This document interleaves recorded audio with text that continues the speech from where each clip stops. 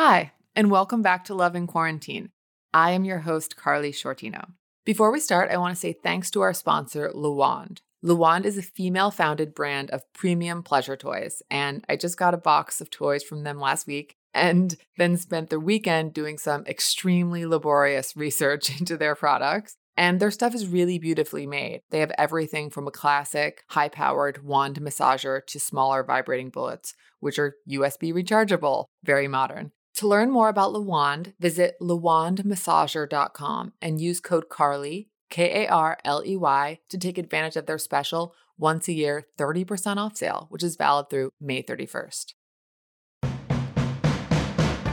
So today I'm speaking with Nicole Blaine. She's a comedian in LA who's quarantined with her husband and their 2 kids. And so obviously there's a lot of conversations happening right now about how during quarantine, no matter how much you love your kids, like taking care of them full time can be a true nightmare, apparently. And something I've thought about a lot myself is how do people have kids and do anything else? Like my boyfriend and I just got a puppy 6 months ago, and even that seems completely life-consuming to me, which is one of the reasons actually that I was really reluctant to get a dog. Like I didn't understand the appeal of that responsibility. Like even now he's like eating the couch. Romy, oh. No. Okay, he stopped eating the couch. But so yeah, I didn't really understand the appeal of that responsibility. And no joke, for years I would walk by dog parks and think like, wow, like so weird that those people just consensually enslave themselves to a random animal. Like for me, I come from a somewhat strict upbringing, so I've really made an effort to create a life for myself that has a lot of freedom and flexibility in it. Like I've never had an office job. I work mostly from home. I like that I could travel at a moment's notice, and being able to achieve this lifestyle was something that, you know, I felt really proud of. And so when my boyfriend suggested getting a dog, I was really triggered. Like, I don't want to take care of something. And more practically, just like, I don't want to wake up before 10 a.m. because I'm not a masochist. And another thing was that I just never really had an emotional connection with an animal ever. Like, for instance, my family had a dog when I was growing up, starting when I was around 5. And then when I was 18, I moved to London. And then one Christmas, I came home and I had been at my parents' house for a few days. And suddenly I look around and I'm like, wait, where's the dog? And my brother just looks at me and he's like, the dog is dead. The dog is dead. And we already told you that. And you still didn't even notice. And like, meanwhile, he'd gotten 3 tattoos in memory of the dog, and my entire family thought I was evil. So that was a really telling moment. But then now suddenly I have this puppy and I love him more than I ever realized I could love anything. And it fucking weirds me out every single day.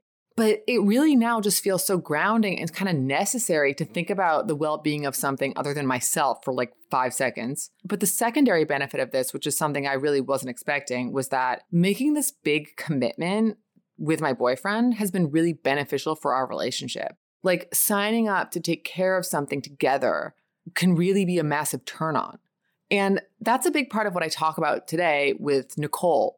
We talk about how the commitment of having kids impacted the relationship and sex life between her and her husband. And I know that sex after kids can be an intense topic for a lot of people. And we also talk about how during this time, seeing her husband really step it up and be a competent and loving caretaker can be super hot, even in the midst of what can undoubtedly be at times a hellishly annoying living situation. So without further ado, here is Nicole Blaine.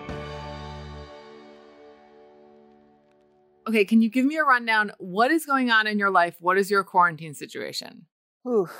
So I am quarantining with my husband, who I've been with for 24 years, married for 17, and our 2 children. I have a daughter that's 12, a son that's 8. And every single afternoon into the late evening, my mother comes over so that she's not alone and depressed and dying of all the stress as she loses her business. It's really positive, super fun.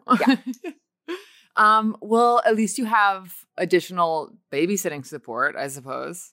Funny that you say that. She's normally been our biggest babysitter, and I have to say, like, her whole business crumbling has, like, really made her useless as far as a babysitter. I'm like, "Mom, I get that your entire life is going down the tubes, but what about me?" I know. It sounds like it's going really well for you guys. Are you guys like bonding Yeah. or like We're nailing it.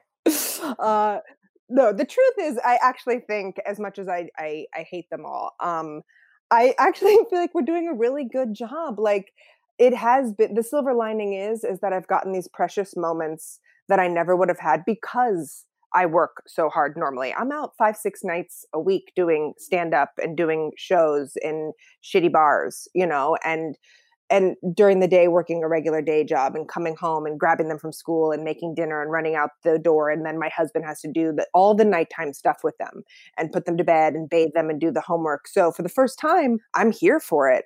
And I have a lot more empathy for everything he's been doing for the last 10 years by himself as like almost like a single dad, which I've always felt incredibly guilty about. So it's been nice to have this sort of amazing time with them and not have to worry about what dick joke I'm going to tell later that night as I run out the door.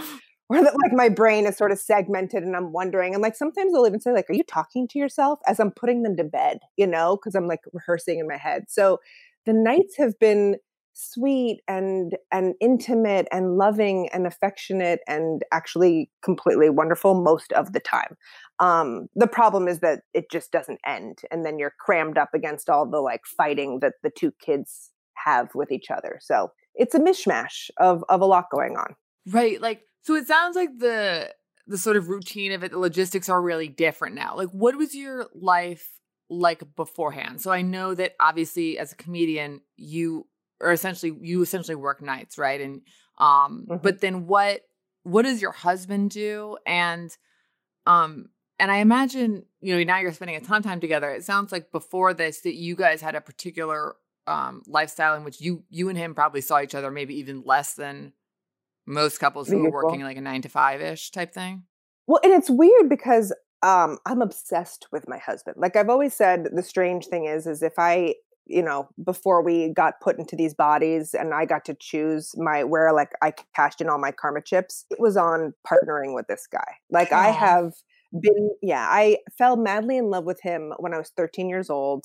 I dated his best friend who was like a total creep for 4 years. So I got like that. Yeah. You got to have like the icky relationship, get that one out of the way. But then I was able to be best friends with him for those. And then when I was 18, we started dating, and I've been with him since I was 18. So our normal life was for 12 years with no kids. And I was obsessed with him. Like it was one of those things where I was like, we get along so well. And so his job is that both of us he was like the aspiring writer director when we met, and I was the aspiring performer, funny person, and so we decided to make things together. So we've always had our day jobs to make things work. So he's a high school theater teacher and film teacher, and I work medical sales during the day. And then we always would come together at nights and the weekends and spend every single minute working together, creating something and putting it up, in a like shitty theater in Hollywood or something like that. So when we had kids, we kept doing it, and we would put them to bed and work all night,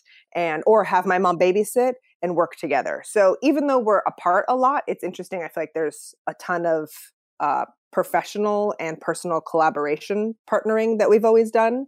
And strangely enough, I feel like that always has fed into a romantic life, because the more we work together and the more he writes and helps and directs and does stuff with me, the more intimate sexually our relationship has gotten. They've always sort of coincided in a weird way. So then adding kids to it was sort of an interesting, it was romantic, but then like I feel like that's where our sex life completely dropped off, was after having the first baby and going through major postpartum, and I had a really colicky baby. And I would say for those first 6 months, him touching me was just horrible. Really? And knowing that have you talked a lot with people after like sex after having a baby? No, I mean, we might as well just talk about that the whole time, because I'm really interested in in that, and just in sort of like sex patterns in long-term relationships in general. And obviously that's a major component of it. So, you're saying you were together a ton of time before the kid, right? Yeah. Well, it was good because I felt like when I hated him after having a baby, because I had this colicky baby that was screaming at 3 a.m. and like the only person to hate was him, just because he was the other guy in the room. Because it's genetic and it didn't come from you. Oh, for sure. I was like, these are your crazy fucking genes that went up into my vagina, and this is the fruit that you drop. Um, so yeah, I wanted to murder him, but I kept knowing that I was like, I'm glad we had a strong 12 years ahead of time. So I could be like, I'm not going to throw the baby out with the bathwater. Literally, it sort of was too on the nose there, but I knew that we would regroup at some point, and I was willing to let him touch me again months later and then slowly. But I know that the actual connectivity, intimately and feeling good again, and I clocked it, was 18 months after my first kid. That was when I started to realize we were going to be okay. And I will tell you the weirdest thing that happened to me sexually after having a baby and like sex after from all those years and now this new sex, it got better.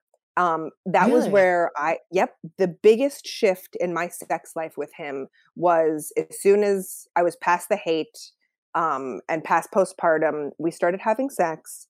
And I honestly feel like the actual mechanics of my insides shifted after having a baby, like my vagina. I mean, I'm not trying to brag like he's so huge, but he fit after ripping my entire vagina apart He and likes the having a story. 9 pound. He loves the Yeah. details. That 9 pound baby made room for him to finally fit in there. And all of a sudden, and I'll be totally blunt, my like juices started flowing in a way that they hadn't before. Almost like now I could get wet really, really fast. And that never happened before having a child. And I don't know whether it was a hormonal switch or, I don't know if other women have experienced this after having a baby, but I was able to, for the first time in my life, have an orgasm within minutes.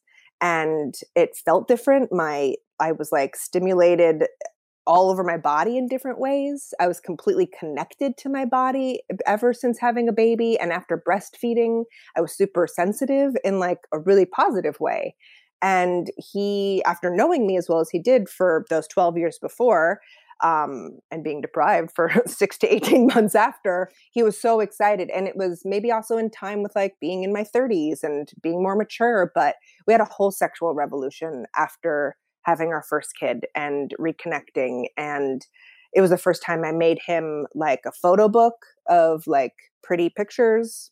And I hired a photographer. And I don't know, there was a really big change up at that point, that was really, really nice. So then when I had my second baby, I felt like I knew there would be that sort of like pause again, but that I was excited to kind of come back to it. So flash forward, my kids are way older.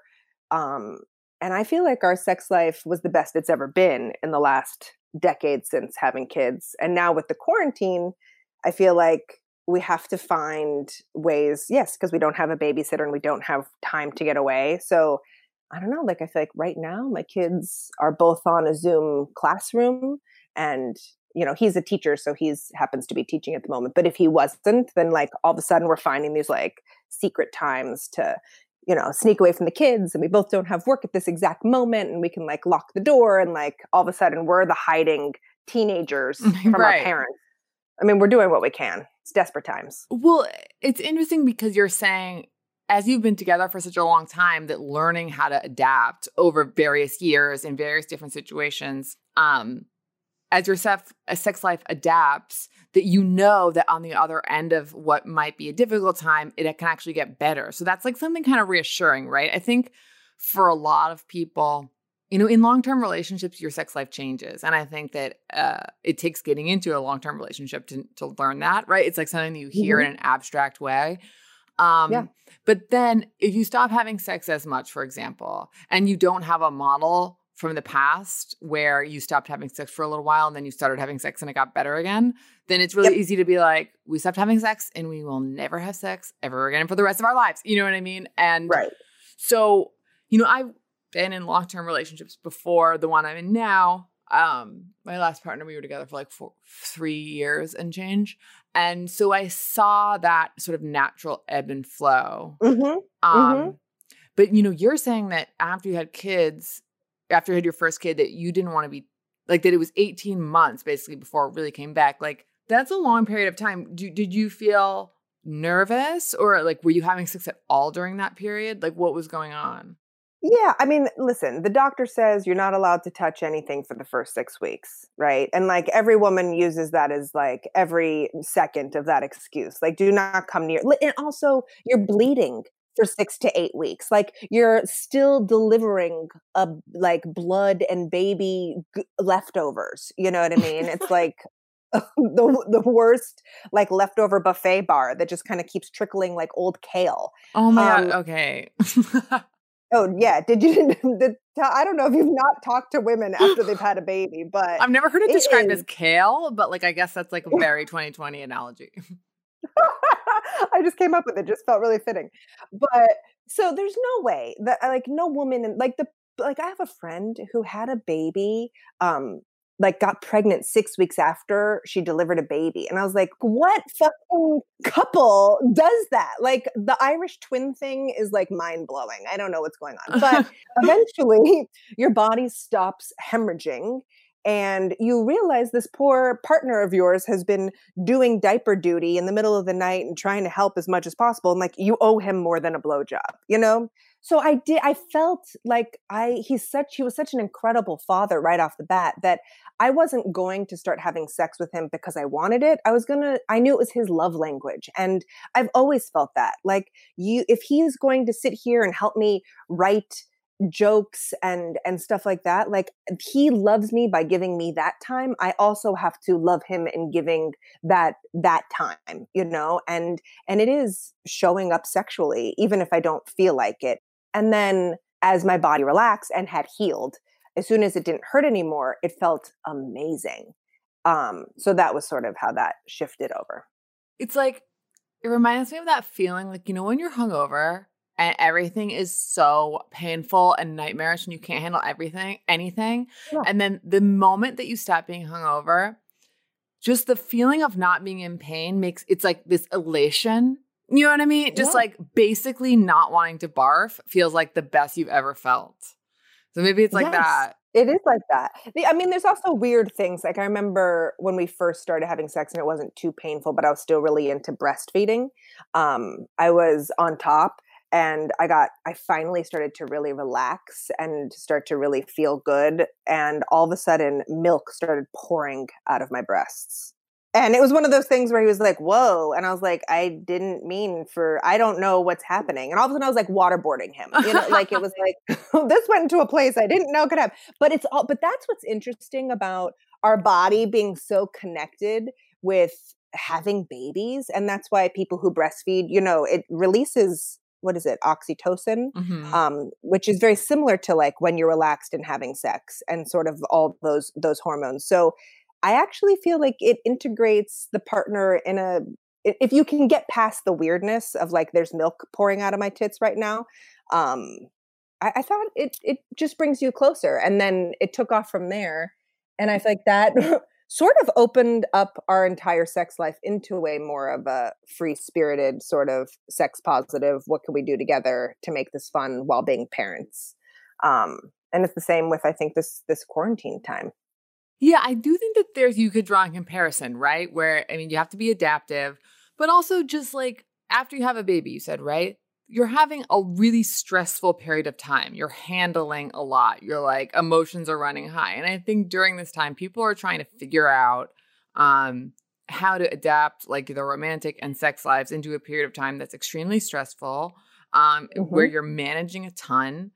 And yeah, where you have all these new challenges.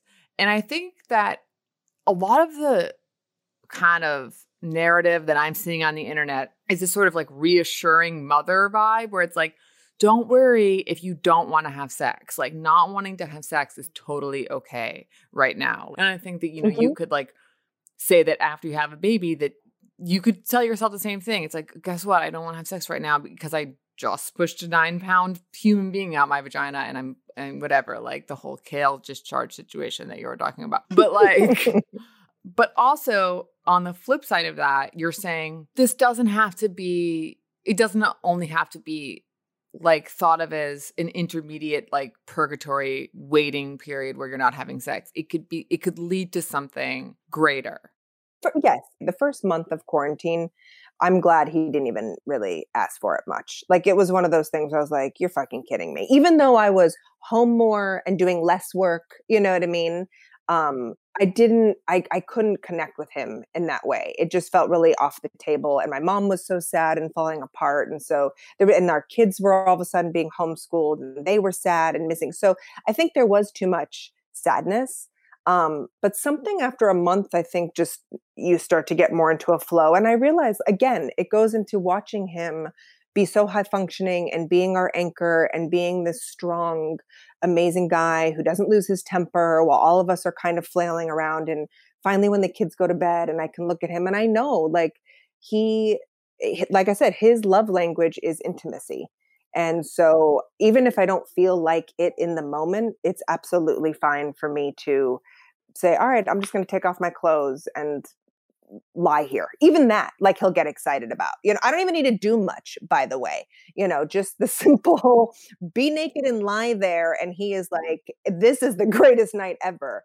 And I started doing it a month in, and it's making, and again, look at, the more I do that at night on a regular basis, the more the dishes get done. And during a quarantine time, when there are dishes every fucking 2 hours, it's worth it. Those blowjobs are worth it. It's practical. It's goal oriented. Yeah. Love in Quarantine is sponsored by Le Wand, a brand of premium pleasure toys designed with all bodies in mind. One of my favorites is the Arch, which is a double-ended stainless steel wand. It's basically a really weighty G-spot stimulator, which I recommend. And it's also dishwasher safe, which makes cleanup a lot easier depending on whether you have roommates or parents who you share your dishwasher with. Anyway, to learn more about Le Wand, visit lewandmassager.com and use code CARLY to take advantage of their special once-a-year 30% off sale, valid through May 31st. What you're talking about is it reminds me of this thing that I found so interesting. So there's this famous book, I forget the writer and I feel like a bad feminist, but it's called Come As You Are, which is it's like in the kind of like sex positive feminist world of books. It's one that's quoted all the time, so it's easily Googleable. But the big takeaway of it for me is that this woman writes about that there's two forms of desire. There's essentially like active desire and there's responsive desire. So active desire is when you are with someone you're dating or sleeping with or married to, and you're like actively wanna fuck. And then there's, and then responsive desire is when you're not really in the mood, but you could be turned there. There's a possibility for you to be turned on, right? And the book is basically about how in long-term relationships, if you're both waiting to have active desire at the same time in order to have sex, like you're not going to have sex very much, right? No. Like, so that the idea that if one person initiates because they're having active desire, right? Or that to remind yourself that being like touched and by the other person, that there's like, that it's really not that far away. Like not saying like you should have sex if you don't want to or pressure yourself to, because obviously that would be bad too. But that like, okay, I might not want to, but remember, like, sex is connective. And I can get into it if I put in the few minutes. Yeah. And I think that's important to remember. For me, and I'm glad that you're putting words on it. Like, I like that someone wrote about it. But yeah, I really feel like a lot of the other times you're right. It's not like don't ever want to do this and I'm doing it. I'm telling all these women to suck it up and this is their job. No. I'm so in love with this guy. Our friendship is so fierce. He's such an incredible partner. And I know he does so much for me. And I know that I'll end up really liking this too. But I do feel a responsibility so that he feels loved also. He doesn't want to do the fucking dishes. He doesn't want to be the anchor all the time. He doesn't want to do all the laundry, but he does it because he loves us. And I feel like that's his love language. And my love language is, for him, I need to read his room, and his is get naked. And like, I can do that, So, and I'll end up enjoying it more than he enjoys the dishes. Yes. Right. It's nice to hear it said in this practical way, because I think that framed differently, the exact same situation could be seen as depressing, right? Which is like, oh, but right? Like, oh, I miss back when we both just saw each other and wanted to like jump down each other's throats. And like, now we're having sex because we feel like we should. And it's like, but who cares? Like, I think that, yeah, you're going to get to the point in your relationship when you're having sex because you're like, hey, we haven't had sex in a while. Like, we should have sex because afterward, just because I'm not like burning desire to have sex right now, like I'm tired, like it's quarantine, they have like kids screaming every 5 seconds. But it's like, I know that once we start, that we'll enjoy it and it'll be connected. And afterward, we'll be happy that we did. And like, I don't think that's depressing. But you know what I mean? I think this idea of like, oh, we really should have sex. It's like, I could see It how sounds worse. it sounds bad. Yeah, it sounds bad. Here's the plus of my sex today versus that exciting sex that you're talking about in the beginning of a relationship, which we clearly had 24 years ago. I'm sure it was, I don't remember, but I'm sure it was great. I think that throughout this time together, each 5 or so years, I feel like he's a different partner and that our sex has been, that's the thing is I don't feel like I've been with one person. Our sex today is nothing like it was at the beginning. And it was fun at the beginning. And I thought it was really good. And I remember when we got married, and that was like at the 6-year mark. And I remember this only because we were on our honeymoon and I felt super connected and like, wow, we did the marriage thing. This sort of makes it feel different. And I felt a little bit more relaxed intimately. And I thought, oh, we just hit a new, and it was the first time I like cataloged a new mark where I was like, oh, sexually, I feel different with you. You seem different. I seem different. I seem more relaxed. And then I feel like the next 5 years was a different partner and so forth and so on. And I wonder if people who have never had this long of a relationship, if they can get to this level of lovemaking intimacy. I don't know because I haven't had as much casual sex as other people. Oh, that's an interesting question. I think it's different. I think that casual sex is absolutely different than sex in long-term relationships, right? Like I was really relating to you were just saying about the idea of like commitment, different levels of commitment changing sex. Like Yeah. I had this experience kind of recently because my boyfriend and I got a dog like 6 months ago.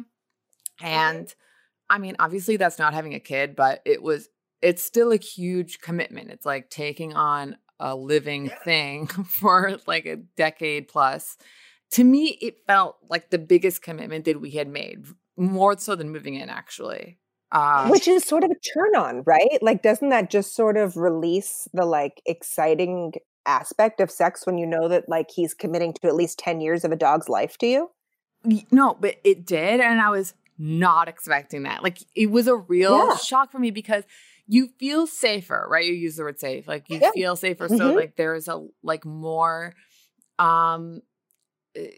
it's not even like, oh, I feel open to be more experimental. It's just like, yeah, that things that were previously seemed threatening don't necessarily seem threatening just because like it's, I can see too why getting married would feel like that, where you're committed to me. So now things don't feel so precarious and I feel freer to like be more of myself, even maybe parts of myself that I didn't realize I had, like I now have access to. And I think like in casual sex, there's also something cool about it in that sometimes you can kind of be like a vacation version of yourself that like doesn't arise in long-term relationships where you do something like whatever. You're like, oh God, I am a deep throat person today, which I don't want to be in my long-term relationship, but I'm down to be twice with this stranger. I don't know. Hearing you say that is interesting. So you're saying that just happened at various points over and over. And what about your friends? Like, have you been talking to friends and people you know? Like, what are they reporting in terms of sex and relationships? Like, are a lot of them also married with kids? Like, do you commiserate or with each other? It's such a good question. The weirdest thing is I feel like I'm overly open about sex. I have a ton of sex jokes in my material that I do on stage. And I don't talk to there's literally only one friend that I feel like I'm super open with and like she's open with me. And it's strange because, and what's interesting is she's my single friend who is always dating. And so like, she's really like, she'll be really quick to like tell me their quick sex life, you know, that she just started dating. So then I'm really open. My married friends, which is the majority of people with kids, do not talk to me about this stuff. For some odd reason, I don't feel as comfortable and maybe I'm misreading the relationship, but I am an open book. I don't know. They don't talk as much as I think maybe single people do. Do you see a correlation there? I don't know. I mean, it depends. I think that okay, so you're talking about how it's easier for you to basically talk about sex in front of an audience, right? Like that's Yeah. essentially it. Yeah. I know that feeling for sure. So basically we have similarities in that department in that I write about sex too, right? And I've been writing a column about sex for a long period of time and also was doing, this documentary show called Slut Everywhere. It's a show about sexuality in which I'm like divulging things about myself, but in essentially sound bites, right? Like, Yeah. um, and I think sometimes this is going to be like hard to say, but I'll try. It's like, I think that what you do and like what I do as well, when you're talking about sex in your stand up, that's really helpful for people because it's really normalizing. And I think like sex is such a confusing and vulnerable, complicated subject to talk about that hearing someone make jokes about it is like the greatest leveler normalizer possible because it's so often humor is so necessary and a great on-ramp in that department because so often conversations about sex are like so like pedantic or serious or embarrassing. But the flip side of that is that as the person behind those jokes, Mm-hmm.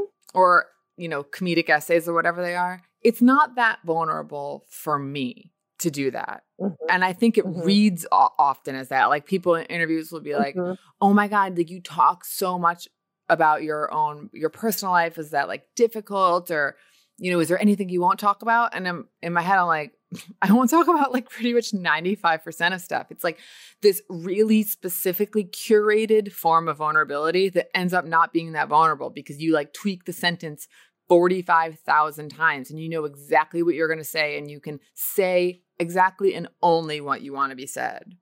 Whereas Mm-hmm. like sometimes to me, that's certainly easier than having a one-on-one conversation about like an actual problem I'm going through.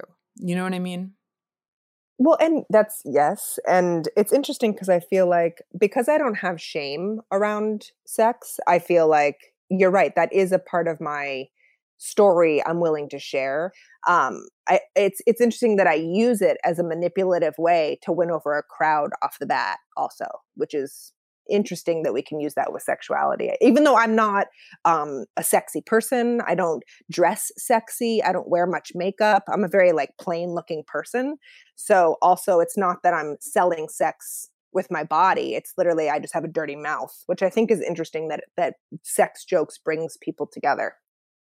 Totally. But it's also, I mean, to say I'm not a sexy person because I don't dress sexy, I just have a dirty mouth. It's like so interesting because I find, I think a lot of what I find sexy is really psychological. I mean, obviously, everyone is visual too. Like, you want to have sex with someone in part because of what they look like, right? And there are Mhm. certain signifiers that are like sort of culturally agreed upon are most often seen as sexy. But Mhm. to me, like someone who can like talk about sex or be dirty, that is a massive turn on, more so than just Right. someone who's like a hot bodied, like dumb, not funny person is not sexy to me. Yeah, it's but what's interesting, and this will be the one thing I would say, so being totally vulnerable, as much as I idealize my relationship, one of the recurring fights that my husband and I got into for many years was something that kept coming up for us, and I was like, I think we need to legitimately see a therapist just about this recurring fight. Because I couldn't get past it. And it didn't come up often, but it'd be like once every 2 or 3 years, it would pop up. But when it did, it was really ferocious. And it was something that I was doing about that. So we would be in a new circle of people. I didn't know them. And I was trying to win them over and be like the funniest person in that like 4-person conversation, right? Like that desperate, like, I'll be funny. And I would make some really over the top sex joke. And my husband would be standing right next to me, and I would make some weird, like, oh, yeah, well, if only you knew what a good blowjob I could give, which if I gave as many blowjobs as I talked about, he'd be a much happier person. Like, I'm all talk.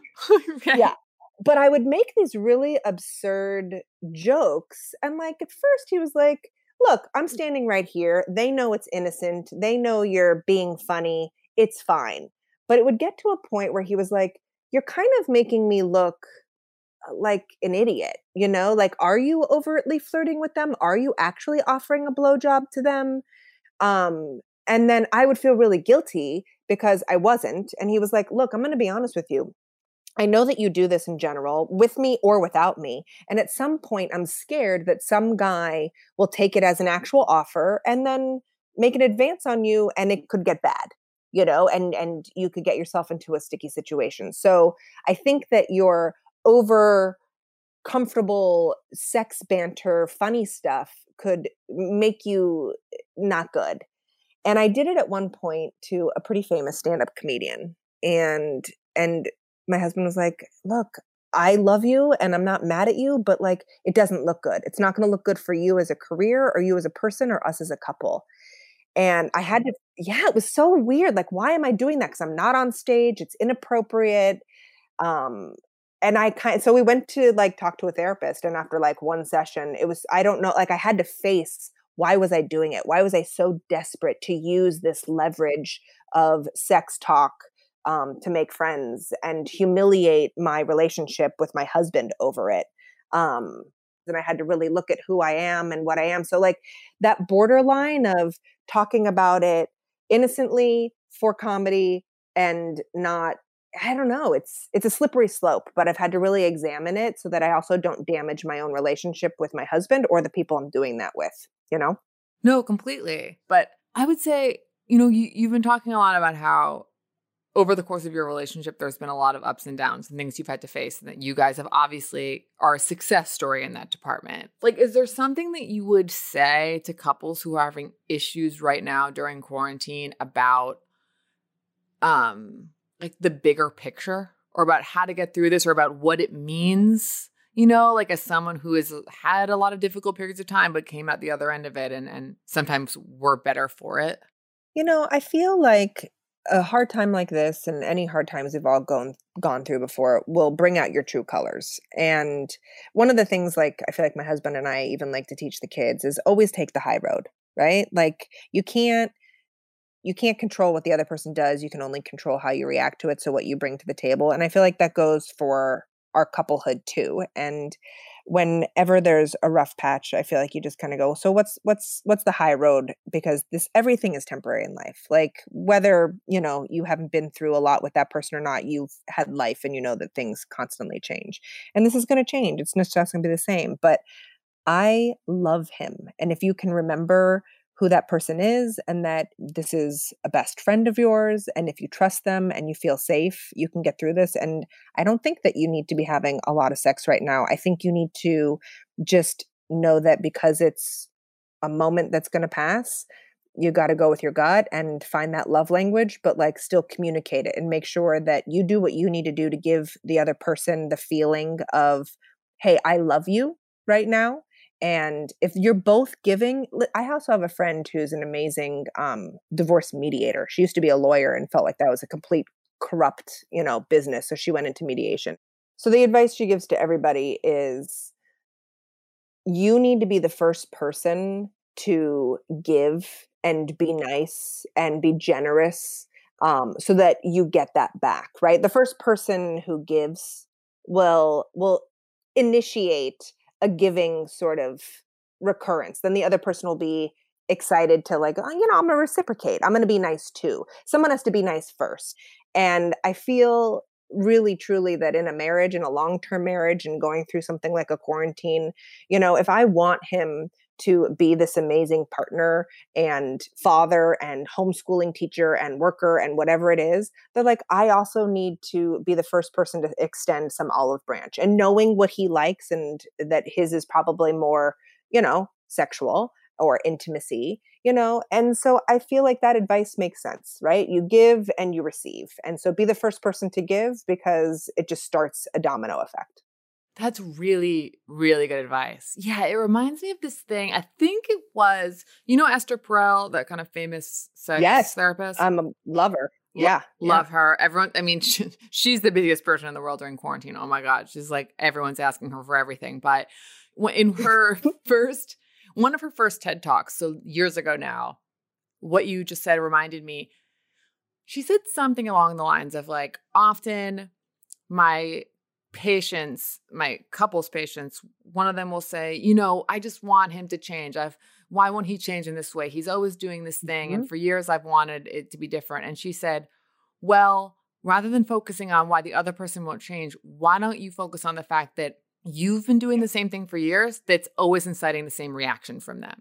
So if you want them to be different, you have to do something different in order to generate a different response. And then a lot of times her patients in response would say, why do I have to be the one that changes though? Like, why do I have to change first? And she was like, because you're the one that's asking for a different response. And I think that I always stuck with me because it's like, right. Like it's not, everything is a dynamic basically. Yeah. And listen, my husband has edited my stand-up comedy special and directed it and spent countless hours hunched over a computer doing every single, that frame. And I sit there and do that. And like, I joke in front of even my mom when she comes over and I'm like, do you know how many blowjobs this is going to cost me? And she giggles because I'm a comedian and she's used to it. But like, she also knows it's completely true. Like that is the love language that we speak, and he does so much for me and I'm going to do so much for him. Sometimes while he's actually editing, I will give him what he wants. And those edits turn out incredible, let me tell you. And so, I think you have to do it. And it's not like, it doesn't sound like you're like, oh, fine, I have to pay him in blowjobs now. Like, here goes under the desk. But it's more like, oh, this is something that I can give him and it makes me feel good to give that. It's like feeling good like feeling good, quote. There's a lot of ways in which something can feel good. Listen, and I can't give this advice to everyone. You have to be married to someone like my husband who's a premature ejaculator. That's it.